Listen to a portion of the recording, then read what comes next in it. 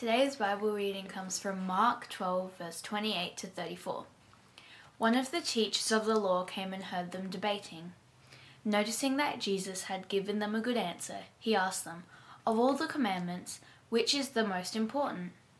"The most important one," answered Jesus, "is this. Hear, O Israel, the Lord our God, the Lord is one. Love the Lord your God with all your heart and with all your soul and with all your mind and with all your strength. The second is this, love your neighbour as yourself. There is no commandment greater than these." "Well said, teacher," the man replied. "You are right in saying that God is one and there is no other but him. To love him with all your heart, with all your understanding and with all your strength, and to love your neighbour as yourself is more important than all burnt offerings and sacrifices." When Jesus saw that he had answered wisely, he said to him, "You are not far from the kingdom of God." And from then on, no one dared ask him any more questions.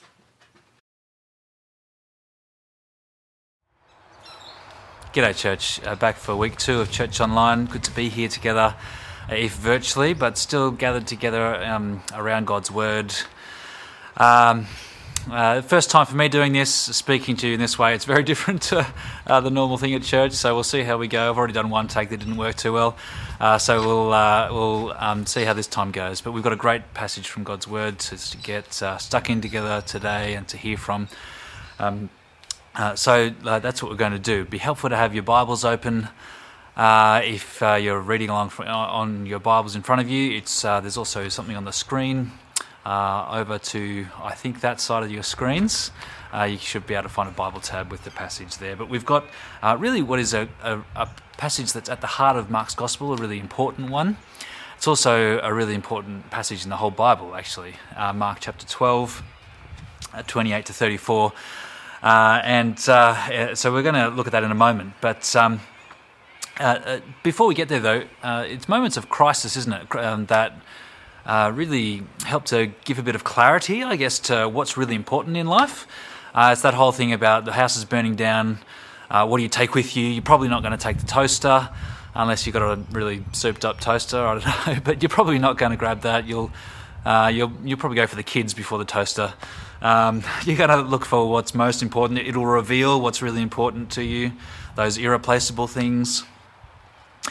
And it might be that this crisis that we're going through at the moment, the coronavirus and everything that's happening, that's really thrown us as a society, and I know thrown many of us individually as well, and had serious impacts on our lives, has kind of given us a sense of fear that we haven't experienced before. It might be that this crisis is going to help us reflect on that as well, that whole question of what's really most important, what's at the heart, what's most important about you and about your life. When you get to the end of your life, which we all will at some point or other, what's going to be stamped over your life as the key thing, the most important thing? Well, Jesus puts that front and centre for us today in this great passage in Mark 12. The context is there's this confrontation that's been going on. Jesus, since our last passage last week, has entered Jerusalem. He's come in with these big crowds hailing him. He's gone into the temple and thrown out the money changers. You may be familiar with that scene. That didn't win him too many friends with the religious leaders, and so throughout Mark 11 and 12, there's this confrontation back and forward with all these different groups of religious leaders. And they're going back and forward about all different things. But we find out in this passage that there's one guy who's been looking on. He's kind of been standing back and watching Jesus talking to and fro with all these different religious leaders, the groups of different religious leaders at the temple and in Jerusalem. And this guy is watching on, and he's quite drawn to Jesus. He sees Jesus debating, and he wants to ask him a question. Now, he's a teacher of the law, we're told, kind of like a Bible college lecturer, I guess, an expert in the Old Testament law, especially those first 5 books of the law of the Old Testament. And we read this in verse 28 of chapter 12. One of the teachers of the law came and heard them debating. noticing that Jesus had given them a good answer, he asked him this question that was actually a bit of a common question at the time, lots of debates thrown around. There were 613 laws in the Old Testament that they'd counted, and there'd be this kind of to and fro about, well, out of all of those, what's the most important? What's really at the heart of it? Which ones are right at the heart, the most important? So this guy thinks he'll get Jesus' opinion on this debate, on this issue, this topic. So we asked him, verse 28, of all the commandments, which is the most important? Well, Jesus, see what he does here. He just replies straight away. He doesn't kind of to and fro. He doesn't give a number of different possible explanations. He speaks with such authority. He goes straight away. And he quotes two Old Testament passages, one from Deuteronomy and another from Leviticus. But the first one he quotes is this. In verse 29, Jesus answers straight away. He says, the most important one is this. This is from Deuteronomy chapter 6. Hear, O Israel, the Lord our God, the Lord is one.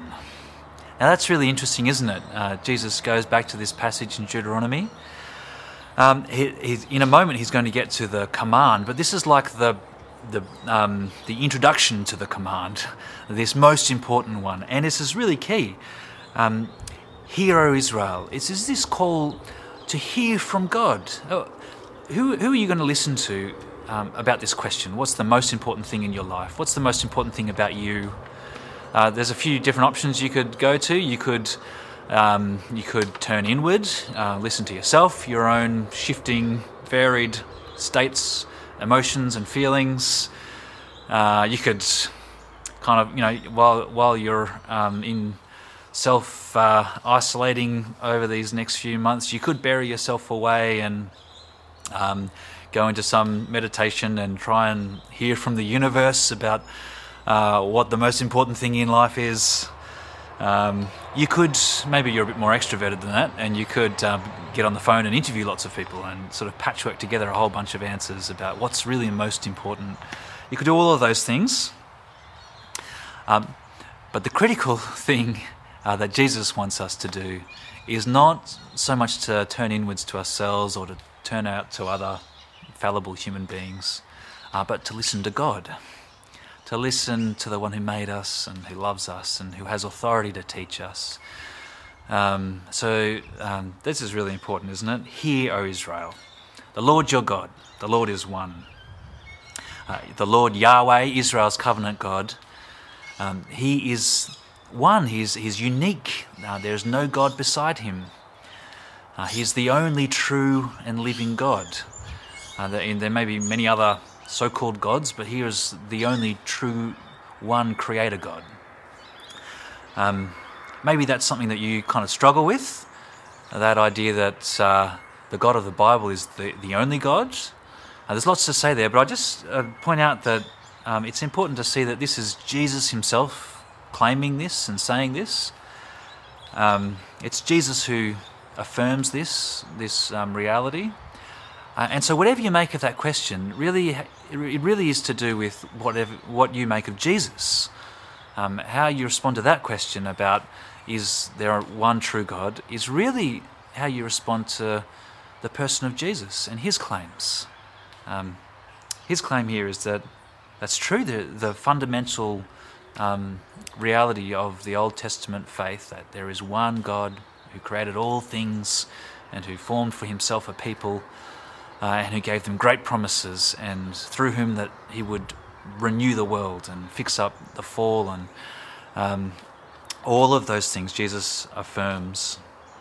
And then in verse 30 he gets to the guts of this most important command, this intention of God for his people, the thing that lies at the heart of God's good purpose for his people. And this is beautiful, isn't it? It's all about love. Verse 30, love the Lord your God with all your heart and with all your soul and with all your mind and with all your strength. And you get the picture, right? There's just this all. It's this all-consuming orientation of your heart and your mind and your will towards God. But then there's a surprise that Jesus brings before us in verse 31. He says that this most important command, this intention of God for his people, this most important command is to love God. It's this kind of vertical relationship. That's really at the heart of what it means to be human, and it means to be one of God's people. But this is really important. That relationship with God, it's not like a relationship where you kind of cut yourself off. You go and live on a mountainside and just commune with God and cut yourself off from the world. Jesus sees these two things as just totally connected. It's not as if loving God more means detaching from the world. It's the complete opposite to that. Loving God means that we'll flow out in loving our neighbours, loving people, loving this world. Because God is the one who loves this world, who loves people. God's the one who didn't go off and stay distant, but who came into his creation in the person of Jesus, and who wants relationship with people. And so verse 31, there's a bit of a surprise. The teacher of the law asked for the greatest command, and Jesus has given it. But then he goes on. There's another part to this, a second part. The second is this. He says in verse 31, love your neighbour as yourself. Love your neighbour. He doesn't say love those who are easy to love, love those who love you back. He says love your neighbour, and that's a really general kind of idea. There's another account you might be familiar of in one of the Gospels where Jesus talks about who is your neighbour, and he tells the parable of the Good Samaritan, and he teaches through that parable that basically your neighbour is anyone and everyone, especially those who are in need of your help. Love your neighbour, those people who God has placed in your life around you, as yourself. Now, we all, it's kind of just natural for us, isn't it? We all, my thoughts and are all kind of taken up with my own worries and anxieties and joys and projects. But what Jesus is saying here is at the heart of God's intention for his people is to shift that, to expand that, so that we're not just loving ourselves, but actually our love grows to include our neighbour in the same kind of a way, with the same focus, with the same attention as we would give to ourselves. Jesus says there's no commandment greater than these. And the man's pretty impressed with this teacher of the law. He replies in verse 32, well said, teacher. You are right in saying that God is one and there is no other but him. To love him with all your heart, with all your understanding, with all your strength. That's like with all your capacity, with everything that you have, all your resources. And to love your neighbour as yourself is more important than all burnt offerings and sacrifices. And Jesus sees that this guy has answered wisely in verse 34. And he says to him, you're not far from the kingdom of God. And from then on, no one dared to ask him any more questions. So you get this picture of this guy, right? He comes off pretty well, I think. He comes off in a lot of ways better than lots of other people, better than Jesus' own disciples who've spent lots of time with him. He comes off really well. He comes to Jesus not kind of antagonistic. He receives it. He says he totally agrees with everything Jesus has said. He says, yes, you're right. And Jesus calls him wise. That's a pretty big rap for this guy. He comes off pretty well. But did you notice though, there's a bit of a sting in the tail of what Jesus says? You are not far from the kingdom of God. On the one hand, that's an encouragement. But there's also something a little bit that has a little bit of an edge to it, right? A bit of a warning even. This is a guy who's given his life to devoted to the Word of God, to studying God's law. And Jesus says, he doesn't say, you're in the kingdom of God. He says, you're not far from it. He wants him to keep going, and I take it that he's encouraged that this man will end up entering the kingdom through coming to Jesus and recognizing who he is and putting his trust in him. But at this point, this guy is not actually in the kingdom. What's going on there? Well, I take it that this is a bit of a problem for this guy, and it's a problem for us, actually, with this passage. You see, while this guy can see that, he can see the heart of God's intentions for his people. He can see that is love for God, love for other people. It's more important than all the other things. That's right at the heart, the centre. That's his great desire for his people. This guy can see it, but he can't do it. He can't do it. He can see it, but he can't do it. I think that's what Jesus is getting at when he's saying you're not far from it, but you're not in it. He can't do it, and friends, neither can we. Actually, neither can you. Neither can I. See what's pictured here? This complete, wholehearted love for God, this whole giving of my life to him, this totally self-sacrificial giving of myself to the people around me in love. I am so far off from that, and I know you are too. And so while this is really a beautiful picture, I mean, this is such a stunning picture, right? I mean, if you could actually live this way, if we all lived this way, I mean, you wouldn't need to lock your doors. It would be heaven, actually. But it's just not the case, is it? You and I are not like this. We don't love like this. And that's actually what is really beautiful here, is actually for us bad news. Because the greatest command shows us our greatest sin, our greatest failing, our greatest need. The Bible says that the wages of sin is death. And so what is really beautiful here ends up actually condemning us. Because we can't do this. We can't fulfill this. Friends, here's where I want to lead us to in this reflection, that the wonderful news of the gospel is that Jesus fulfills this perfectly, fully, amazingly for us. He fulfills it for us.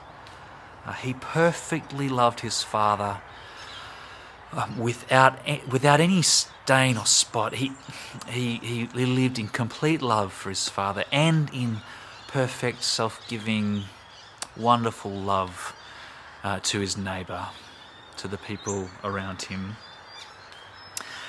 And in his death, he pays for our sin, and what would lead us to the judgment and condemnation that we deserve actually leads us through Jesus to forgiveness and life, and to receive God's love for us. So what's most important, what's kind of stamped over our life now, is not our efforts to do this, to sort of pull ourselves up and just get better at loving. What's stamped over our life is the love of God for us, the perfect love of God for us through the gospel. The Apostle John in 1 John chapter 4 writes that in this is love, not that we loved God, but that he loved us and sent his Son as an atoning sacrifice for our sins. Not that we loved God, but that he loved us. That's where love comes from. Not our love primarily, firstly, for God. That's not foundational. Through the gospel, what's foundational, what holds us, what is our life and identity is the perfect love of God for us in Jesus. And that's really wonderful news. That's transforming news, because that love's going to fill us up, and it's going to actually, by God's Spirit, enable us to start to love like this, actually, to see God's good intention for us. Is at its heart love. To grow in love for God and to grow in love for our neighbour. We can't do it on our own. We can do it through Christ and His Spirit within us. So I just want to leave us with a couple of quick questions, I guess. We're in a really difficult time, an unusual time with the coronavirus. And perhaps this is something that we can continue to reflect on and chat about. Maybe we can chat about it in your family groups at home, or during the week on Zoom or Facebook or email. But what I think would be helpful for us to reflect on today is thinking ahead to coming out of this time. It's an unusual time. But just think ahead to when we're out of it. What would it look like for us to come out of this time more deeply in love with God than when we started? More genuine, more knowing of God, knowing Him through His Word, more intimately connected to Him through prayer. What would it look like for you to come out of this really disturbing and disrupting time with a deeper and more settled and more transforming and all-consuming love for God? That's going to be based on God's love for you, and it needs to be. So the first thing to do for that is to keep reminding yourself of the gospel. Keep hearing His word and His promise and His declaration to you that in Christ you are loved. But what's that going to look like for you as His love then flows out and lifts your eyes back up to Him in response? What's it going to look like to the end of this time? What could it look like for us to be more connected with each other, more loving of each other than when we started? That would be a wonderful thing, right? To be more connected, more serving of one another through this time than before. You've got your church contact list. That's just a great tool for, I said that last week, but maybe you could even say something like, look, just give it a shot. Try once a day calling one person on that list. Try calling someone that you don't necessarily know. That might be a bit scary, but hey, God called you when you didn't know Him. So we're all in this together. We're all part of the same church family, and just to check up on one another and see how you're going, see how you can pray for one another. There are other ways. That's just maybe some food for thought, a suggestion. How are you going to come out of this time loving one another better than when you started? More connected, more serving of one another in Christ-shaped ways.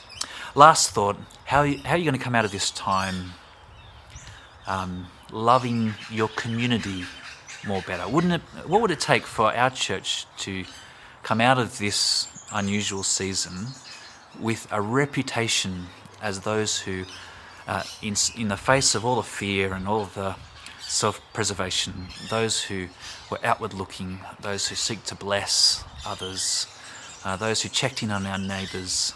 There's lots of practical kind of ideas around that you can chase up, connecting with your neighbours in creative ways.